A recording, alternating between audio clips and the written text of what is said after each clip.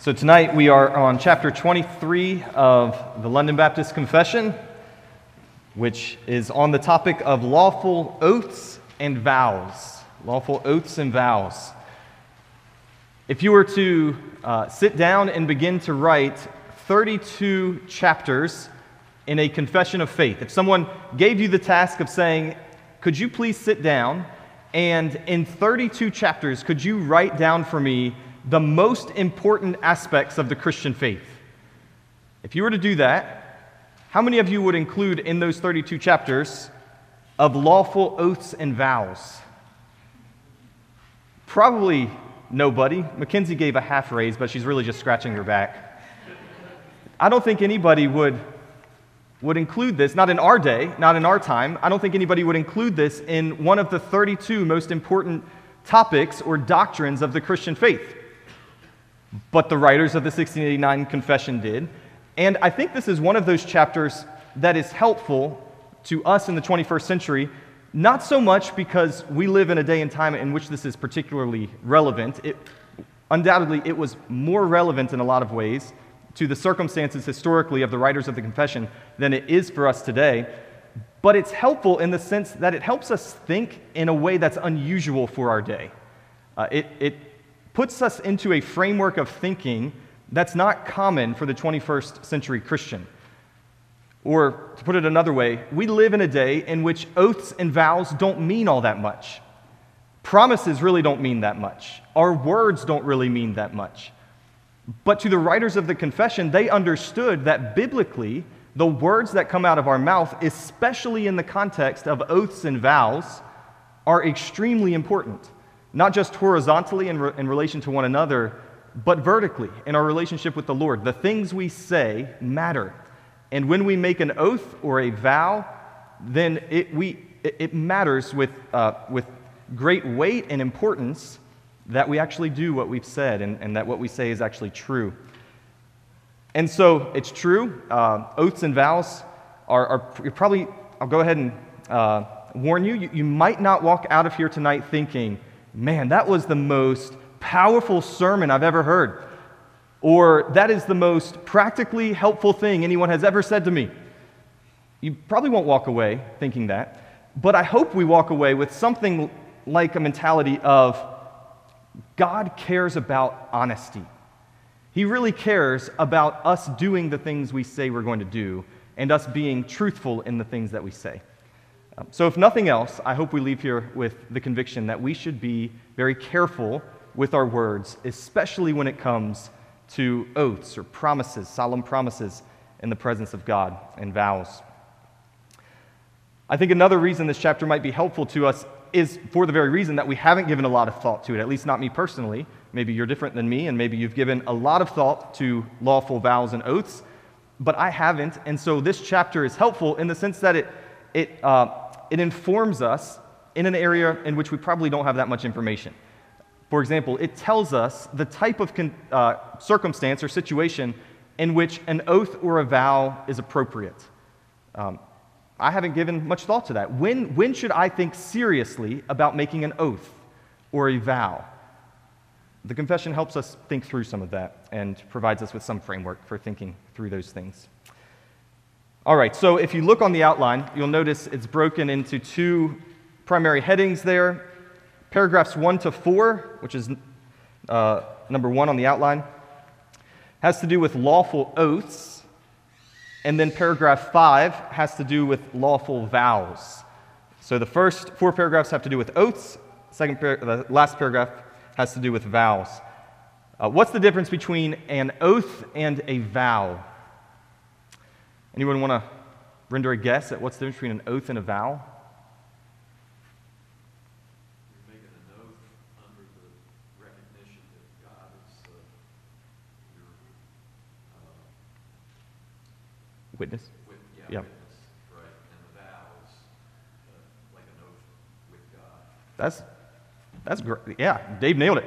So for those who couldn't hear, an oath is a promise you're making to someone else with God as your witness. So it's a horizontal promise. I promise to you, with God as my witness, that this is true, or that I'm going to do this. A vow is a promise we make directly to God.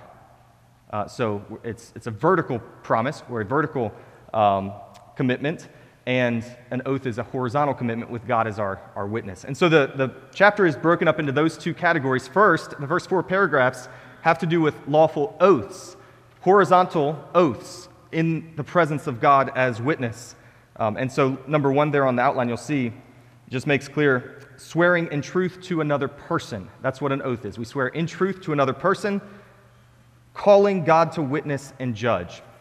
So it's something we say to another person, but we're saying it with the acknowledgement that God himself is witnessing the act and will stand as judge over what we say.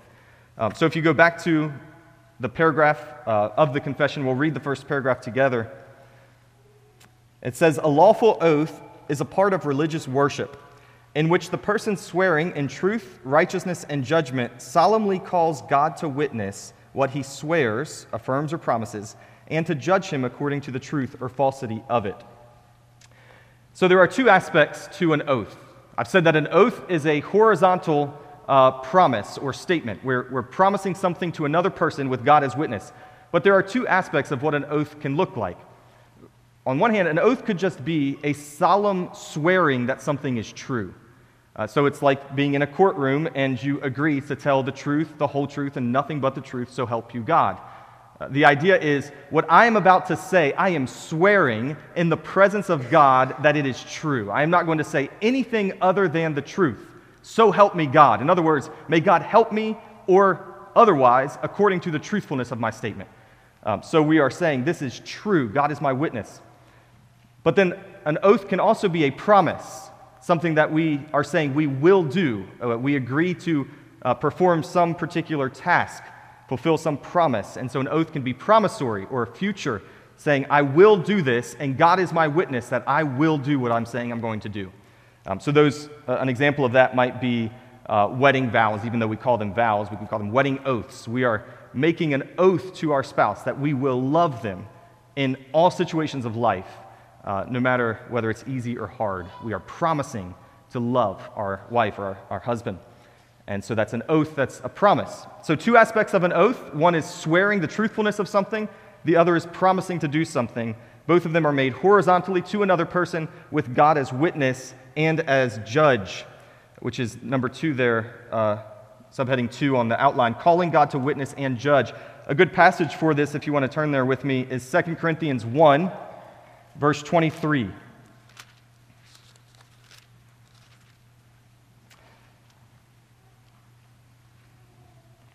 The Apostle Paul, many of you know, in the letter to the Corinthians, both 1st and 2nd, but especially in 2 Corinthians, he's dealing with a lot of accusations against him of being a false apostle. A lot of people are putting into question his validity as an apostle. And so he says in verse 23, to assure them of the truthfulness of his statements, he says in verse 23, "But I call God as witness to my soul that to spare you I did not come again to Corinth." So we won't get into all the background of what's going on there. Basically, people are calling Paul a liar. And he is saying, I call God to witness, and he says, to my soul. That can literally be translated, and if you have an NASB, you'll see a subnote there, a footnote, that says, as witness upon my soul. Or it could even be translated against my soul. And what the Apostle Paul is saying is, I am telling you the truth. And I am so certain that what I'm telling you is true that I am calling upon God as witness. He sees my heart and he knows the truth. And I am saying God as witness will judge my soul in this particular matter with regard to the truthfulness of what I'm saying. So he's not talking about salvation, but in this particular matter, God will treat me. He will make a judgment on this matter according to whether or not this statement is true. And I am calling God to witness it. So the Apostle Paul is making an oath there to the Corinthians with God as witness and as judge in the matter. So the point then is that an oath can either be testifying to the truthfulness of something, it can be making a promise about something, but in what we're saying, we are calling God to witness so that the other person has absolute certainty that what I'm saying is true and that I have full conviction behind the words that I'm speaking. And the confession mentions that it's part of religious worship. And what that means is that not that when we make oaths or vows, we only do it in the context of corporate worship. But what it means is that wherever we are, outside in the world, as we're going about our business, when we make an oath, whatever that oath might be, because we are invoking the presence of God in a sense, because we are saying this is a transaction taking place between me and you in the presence of Almighty God, it becomes an act of worship. We are calling God to witness, and so in a sense it's being performed sacredly in His presence because it's a promise calling Him to witness. And so that's why they put in there that it's part of religious worship. All right, what's an obvious objection, do you think, that would be raised to what I've said so far? Who can think of a passage in the Bible that people might go to say, hey, wait a second, Christians aren't supposed to make vows or oaths? Anybody think of a passage? Sermon on the Mount, yeah. And let your yes be yes and your no be no. That's right. So Matthew chapter 5, if you want to turn there with me, you can. It might be helpful. Matthew 5, Jesus is giving instructions in the Sermon on the Mount, largely that have to do with errors with regard to how the Pharisees have interpreted and applied the law. And so Jesus is correcting a lot of the errors among the Pharisees, a lot of the hypocrisy and duplicity that was taking place in the lives of the Pharisees. And so in Matthew 5, he says this in verse 33 down to 37. He says, "Again, you have heard that the ancients were told, 'You shall not make false vows, but shall fulfill your vows to the Lord.' But I say to you, make no oath at all, either by heaven, for it is the throne of God, or by the earth, for it is the footstool of His feet, or by Jerusalem, for it is the city of the great King. Nor shall you make an oath by your head, for you cannot make one hair white or black. But let your statement be yes, yes, or no, no. Anything beyond these is of evil." Well, that seems pretty straightforward, doesn't it? Let your yes be yes and your no, no. Anything more than that is of evil. Make no oath at all, Jesus says. And there have been plenty of people, and perhaps tonight there are some who have read this verse and have taken it to mean just that. No oath at all in any context. It's completely inappropriate. One of the reasons this chapter of the confession was written is because there were a group of people in the 17th century who were making that argument. They were the Anabaptists. And the Anabaptists were a group of more radical, very anti-government, anti-institutional Christians. And they basically argued that because Jesus says no oath, no vow, that even in the context of something like a courtroom or before a government where a certain vow is being required, it is completely condemned by Christ. There's no place in any context, whether it's a courtroom or a marriage oath or vow or any other context in which a vow or oath is appropriate. And so the confession, that's where this chapter, one of the reasons this chapter was written. The other reason, by the way, is the Roman Catholic abuses of vows and oaths. So on the one hand, you had the Anabaptists who were saying no vow, no oath in any context is always wrong. Then you had the Roman Catholics who were inventing all sorts of vows and oaths and were abusing it and perverting it. And so the writers of the confession felt it necessary to say what a vow and oath was in biblical terms. All of that by way of not on topic. But what is at stake here is the question of what oaths are forbidden by Christ? Is it every oath in every situation, no matter the context? As I hope we'll see in just a little bit, I don't think that's the case because there are other examples in the New Testament of oaths by the apostles. And so it would be hard to argue that Jesus is here making a blanket statement condemning every form of oath. But I think he is condemning the way that oaths were being used in the particular context in which he's speaking these things. And so the Pharisees, again, I mentioned the Sermon on the Mount is largely written to correct many of the errors of the Pharisees when it comes to the law. And it's helpful to understand one of the ways that the Pharisees were abusing or misusing oaths and vows. And so we could go to a number of Old Testament passages in Deuteronomy, Leviticus, we'll see some of them in a little while, that basically say, when you swear in the name of the Lord, you must fulfill your vow. When you swear in the name of Yahweh, you must fulfill what you've spoken.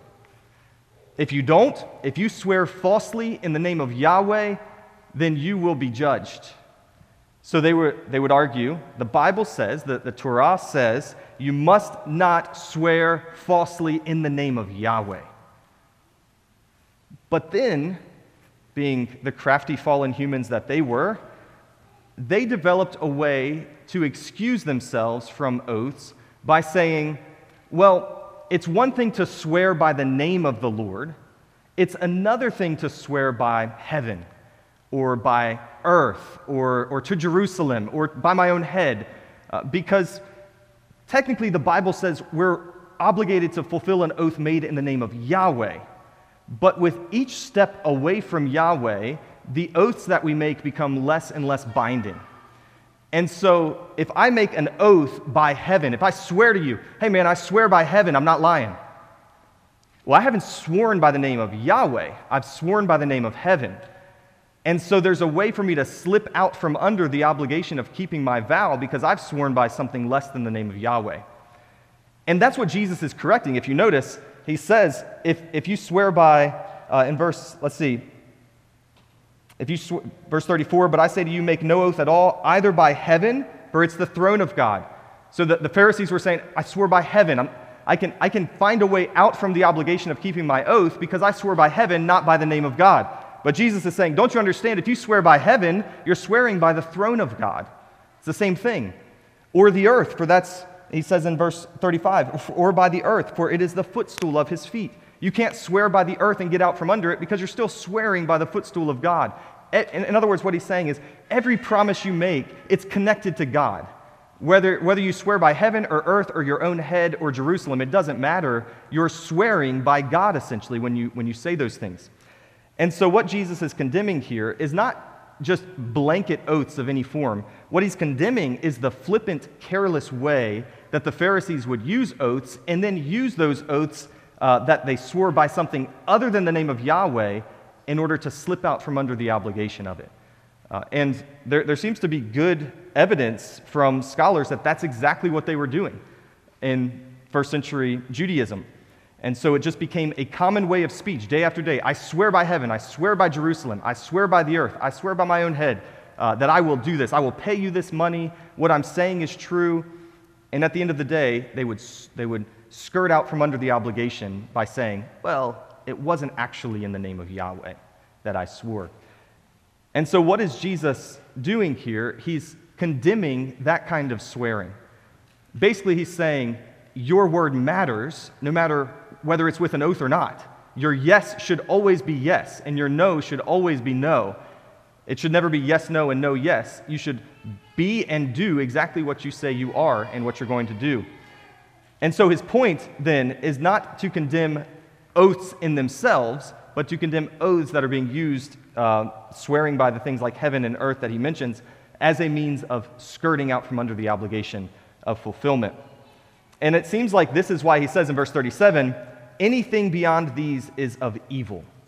It's literally, anything beyond these is of the evil one. So what does that mean? Anything beyond these is of the evil one. He says, yes, let your yes be yes, your no, no. Anything beyond these is of the evil one. Well, Satan is a liar. He is the father of lies, isn't he?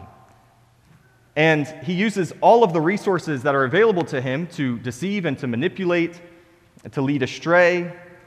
And so when the Pharisees, or anyone else, when the Pharisees would use things like, I swear by heaven, or I swear by the earth, as a means of lessening their obligation to be truthful and opening up the opportunity for them to be deceitful, what Jesus is saying is you're doing the very thing that the evil one does. He is a liar.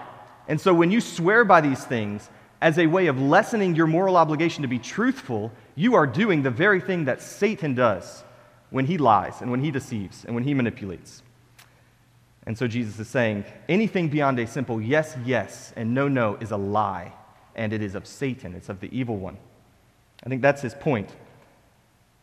But moving on, I don't think his point is to condemn all oaths of every form, because if he was trying to say that, by the way, there's lots of things in the Sermon on the Mount that are similar to that, where Jesus makes a statement, and if you just look at that one statement right there in that one context without pulling back and seeing more of what the scriptures have to say about that particular topic, you will come away with a wrong understanding.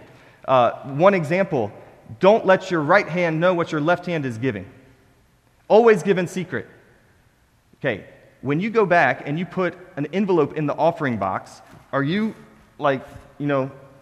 doing this, making sure no one at all is looking at you? His point is there is an abuse of it. There is an abuse of people giving publicly so that they will be noticed and praised for their giving. And what he's saying is don't be like that. Give in secret. He doesn't mean literally like never let anybody know that you're giving a gift or an offering. But what he's saying is don't be like those Pharisees and those hypocrites who go about giving publicly in order to be praised and worshiped by men.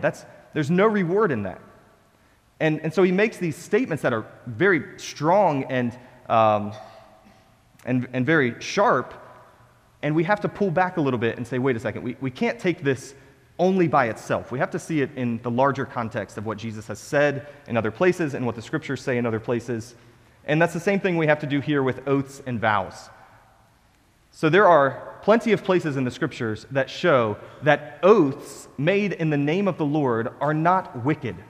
They're not evil, like Jesus says here. And so Jesus cannot be saying that any oath beyond yes, yes, and no, no is wicked. Well, how do I know that? Well, who is the person who swore by his own name to Abraham in the book of Genesis?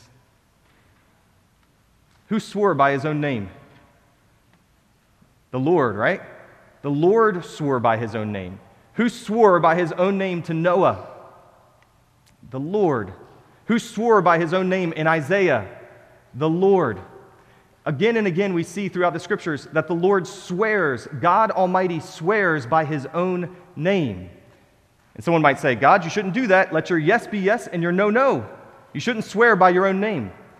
But the point is, God is swearing by his own name, not because his word is lacking veracity, but to give us full assurance, even abundantly more assurance, that everything he's spoken is true. It's not that he's ever untruthful, but he wants us to know that he's truthful. Hebrews 6 talks about that, and it says to show even more the unchangeableness of his promise. He swore by himself. So the Lord swears by his own name, so it must not be evil. Angels swear by the name of the Lord. Did you know that? Have you ever thought about that? Angels swear in God's name in the New Testament. In Revelation chapter 10, this is what we read.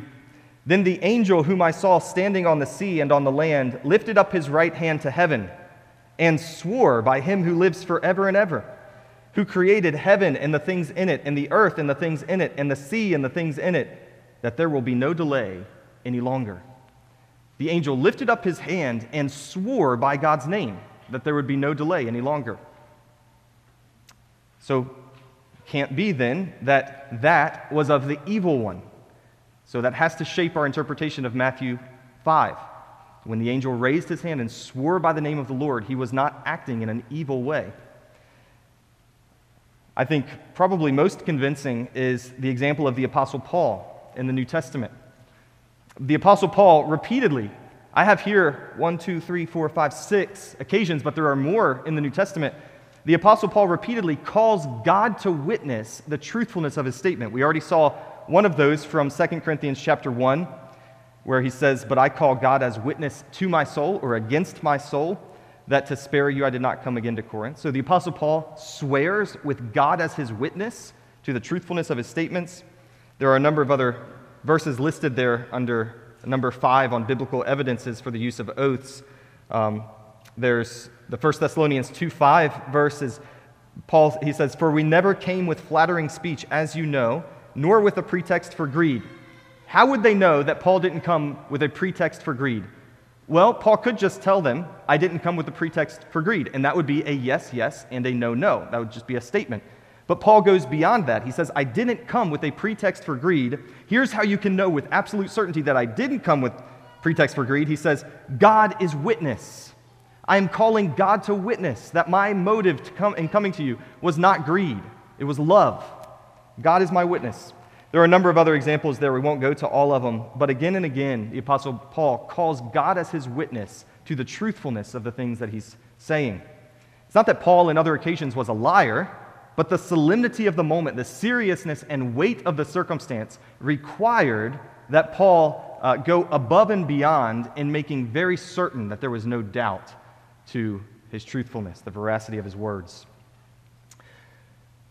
All right, so the point of all of that, simply to say, the Christian can legitimately use lawful oaths and vows. All of that was a long way of saying that there are times and situations in which it is appropriate for a Christian to make an oath or to make a vow. So when are those times, and how should we make the oaths that we make? Well, that's the next section on the outline there. Letter B, how should lawful oaths be made? I'll go ahead and read paragraph 2 of the confession where this is worked out in detail. People ought to swear only by the name of God. God's name is to be used in this way with the utmost holy fear and reverence. Therefore, to swear vainly or rashly in an empty or careless and thoughtless way by that glorious and dreadful or awesome name, or to swear at all by any other thing is sinful and to be abhorred. In matters of substance and significance, an oath is warranted by the word of God for the confirmation of truth and the end of all conflict. Therefore, when a lawful oath is imposed by lawful authority in such matters, it ought to be taken. So it's just giving some directives there with regard to how an oath should be used. And first of all, it should be used only in the name of the Lord. We've seen that to some measure. Deuteronomy 10, verse 20 says, "You shall fear the Lord your God, you shall serve him and cling to him," and then it says, "and you shall swear by his name." When you swear, you are to swear by the name of the Lord. And what that means is that basically you are attaching the honor of his name to your statement. And you are saying, if I am being untruthful or if I fail to fulfill my word, I will bring dishonor on the name of the Lord.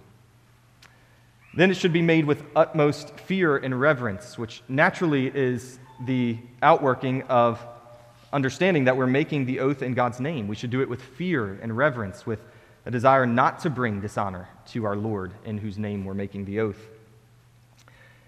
And then it says, in matters of substance and significance. So when should we use an oath? When should we make a solemn promise or swear solemnly to another individual and call God as witness on the matter? Well, the confession gives us two situations in which that would be appropriate. Letter A there on the outline is the confirmation of the truth.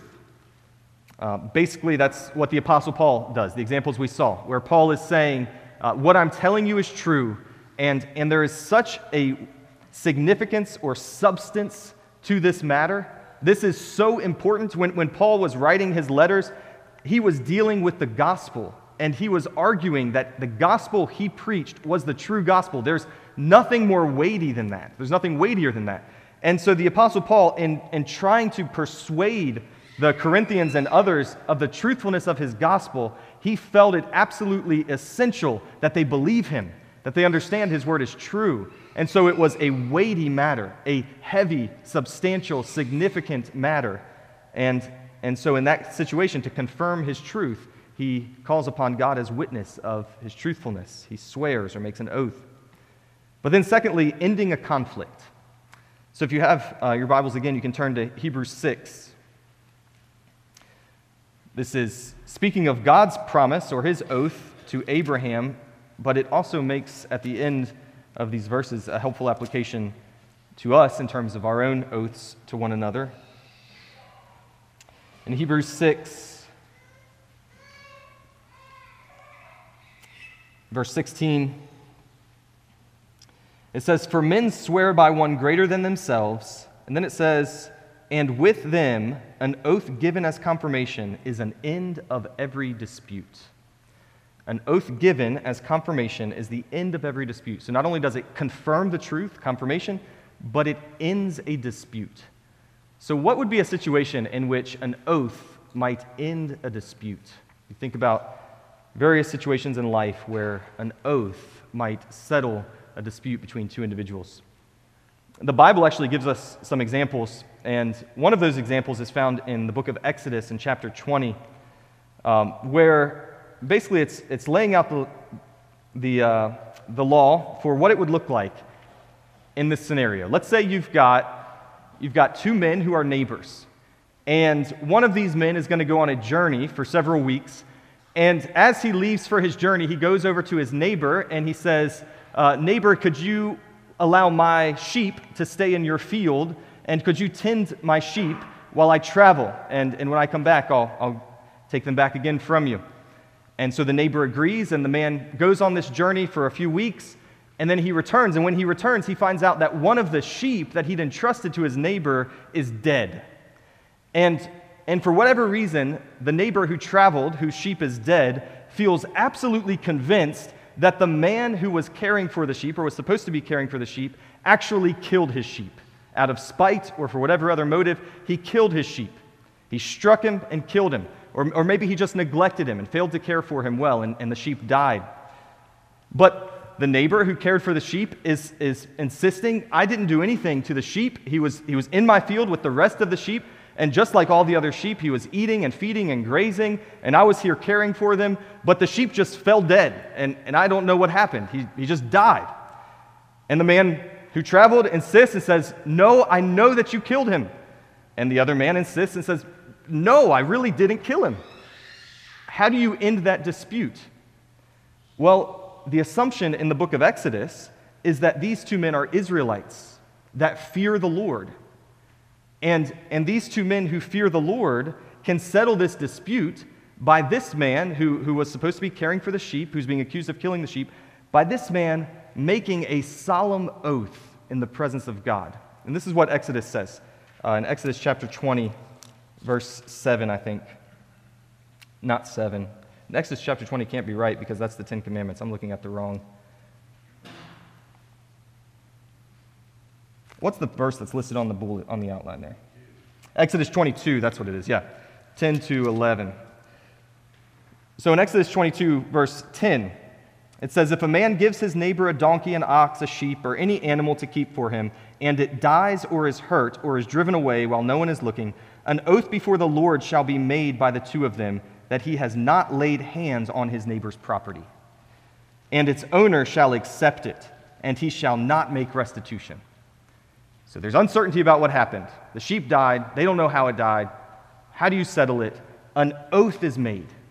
The man says, I swear to you before the Lord God as my witness that I did not lay my hands on your sheep. And the law says the other man should accept it. He should take his word, his oath, and that settles the dispute. It's done, and they move on. And so there are situations in which there's no resolution, there's no clear answer, there's no clear way forward, there's just a dispute. And there are situations in which it may be entirely appropriate for the two parties to sit down and say, hey, we've reached an impasse. You love the Lord. I love the Lord. You fear the Lord. I fear the Lord. And I am swearing to you in the presence of God as my witness that what you think of me is not true. And that settles the dispute according to the law. And so, an example, I guess, of where an oath can be the end of every conflict, as it's stated in Hebrews and phrased in the confession. All right, well, the last 2 points here I think are clear under letter B, Numbers 4 and 5, with certainty of the truth. So we shouldn't say something. Again, going back to that scenario, let's say that the neighbor is sort of uncertain about whether or not he struck the sheep because he got drunk one night and can't really remember everything he did. And so when it comes time to make the oath, he's kind of thinking, I don't think I killed the sheep, but I can't really remember everything from that night, so I might have killed the sheep. He should not make an oath in that situation, is basically what the confession is saying, because of his uncertainty of the truthfulness of it. And then without deceit or ambiguity. In other words, we should mean what we say and say what we mean. Or we should say what we mean and mean what we say, whichever way that goes. We should say exactly what we intend to be understood. We shouldn't use ambiguous language that might lead people astray in terms of, or lead people off course in terms of what we really are trying to communicate. We shouldn't use terminology that's open to misunderstanding. We should be very clear, to the point, make sure that we're understood by the person with whom we're making the oath. All right, then the second section, the last paragraph, has to do with lawful vows. And again, a vow is made to God alone. These are vows that are vertical. We make these vows to God. A helpful passage on vows is found in Ecclesiastes chapter 5.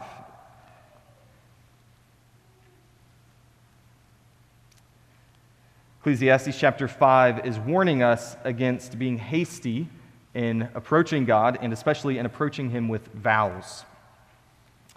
It says, "Guard your steps as you go to the house of God, and draw near to listen rather than to offer the sacrifice of fools, for they do not know they are doing evil.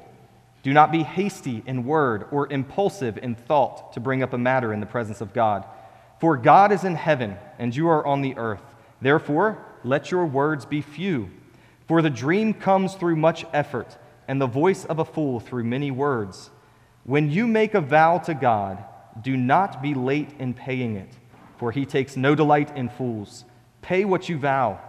It is better that you should not vow than that you should vow and not pay." And so that puts some weight and some sobriety on the way that we make vows to the Lord. It is better that you not vow at all than that you vow and not fulfill what you've vowed to the Lord. You should be careful in the vows you make. And not only should you be careful in the vows you make, but you should be faithful in carrying them out. If you've made a vow to the Lord, He says, don't delay in fulfilling it. Accomplish it. Do what you have vowed to the Lord. But what about vows that are sinful? What if we vow to do something that's actually not in God's will? And so if you turn back over to the confession, paragraph 5, about halfway through the third sentence, it says, "But popish monastic vows, that is, perpetual single life, professed poverty, and regular obedience, or regulated monastic submission and routines, are so far from being degrees of higher perfection as to be superstitious and sinful snares in which no Christian may entangle himself." All right, so basically what the confession is saying there is we have the potential to make very foolish and even sinful vows to the Lord. Martin Luther, when he was first converted, became a monk. If you remember, there was a time in his life where he was almost struck by lightning, and he cried out to Mary and said, "I will become a monk." And he did. He became a monk. And he took a vow of celibacy and was a monk for years until he was converted, continued to be a monk even after that, until he started eventually to be pushed out of the Roman Catholic Church, but especially as he started to realize that many of the doctrines of the Roman Catholic Church were anti-gospel and were legalism and were anti-grace and were just untrue and were added to the Scriptures. And one of the things that he came to realize was an unbiblical, extra-biblical practice of the Roman Catholic Church was the vow of celibacy or perpetual singleness required by the monks. And so what did Martin Luther do in that situation? Did he continue to be bound by an oath or a vow, by a vow he had made to the Lord that he was now under the conviction was a sinful vow? He got married. That's what he did. He got married. Eventually. It took him a while, but he got married. And he actually arranged the marriages of dozens of other ex-nuns who had come out of the Roman Catholic Church, and he found husbands for them as well. And so Martin Luther realized that it is not honoring to the Lord to keep a vow that was made sinfully to begin with. A.A. Hodge, a theologian from the 20th century, it's a simple statement, but I think it gets right to the point. He says, "The sin is in taking the oath to do the unlawful thing, not in breaking it." It's not sin to break the oath that you should have never made to begin with. That's the point. It was sin to make the vow. It's not sin to break the sinful vow. And so that's what the confession is arguing here. There are certain things that are just sinful snares imposed upon us by ourselves or by others that it actually is unwise and sinful to continue in. Things like perpetual singleness or professed poverty, because it keeps us for example, profess poverty. Ephesians 4, we're told we're to steal no longer, but we're actually to work with our own hands so that we'll have something to give to others. What was happening in this time when the confession was written is the monks would make this profession of poverty, and then they would beg on the streets, which is a clear contradiction of the commandments of 2 Thessalonians 3 and Ephesians 4 and other passages that tell us we should work with our hands. And so their point is these, and then the regular monastic vows that they talk about there, those are just, they're all types of different schools of monasticism, the Franciscans and others that have all these different rules and regulations that they impose upon their monks and their monasteries that are ridiculous and are completely unbiblical and extra-biblical. And they're saying those things don't help anybody attain to higher degrees of holiness. This vow of perpetual singleness, this vow of professed poverty, this vow of regulated rules and systems in the monastic context, those things don't help anybody grow in holiness at all, ever. They actually are just a snare, and they actually open us up to other temptations. We could read 1 Corinthians 7 to see the kinds of temptations that are opened up to someone who unwisely chooses singleness. Or, again, those references to Ephesians 4 and 2 Thessalonians 3 that demonstrate the snares that are opened up to us in a vow of poverty unwisely. All right, so all of that to say, we should take our vows very seriously before the Lord, and especially by being careful not to make foolish vows before the Lord. And the safest way to do that, if we feel compelled to make a vow, and to be honest, I haven't given a lot of thought to what that looks like. So as I've read through this chapter and studied for tonight, I've asked the question, what does it look like to make vows before the Lord? When is that appropriate? And there certainly is an appropriate context, but I think the best way to think about it is to never go beyond what's here in the Word of God. If we're going to make a vow to the Lord, let's vow with added vigor to do what He's commanded in His Word and to commit ourselves to those things so that we're not leaving ourselves open to the possibility of foolishly vowing something that's outside of God's will.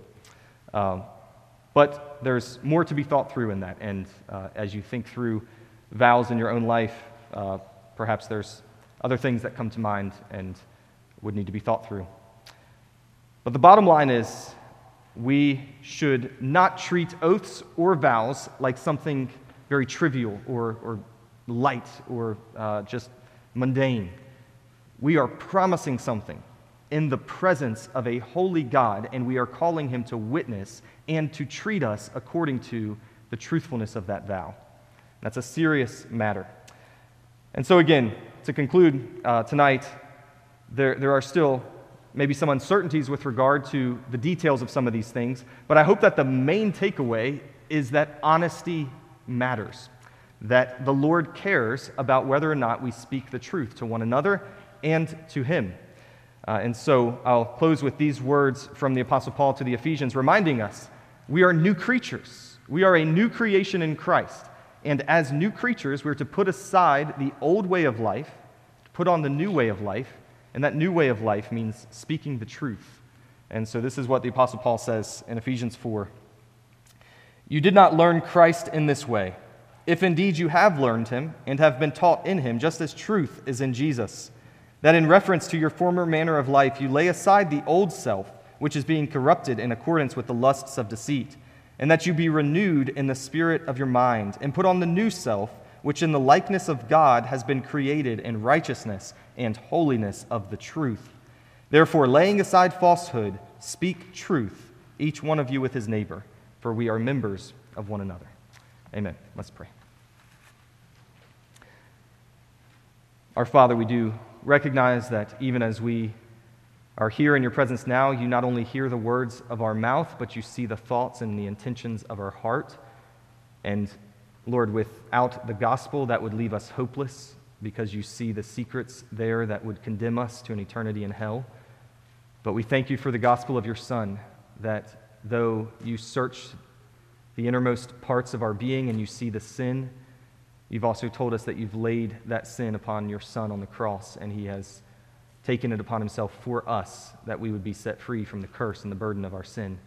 And so we do confess before you, Lord, that often our words have been careless and thoughtless and even dishonest. And we also recognize that in Christ we have forgiveness for that.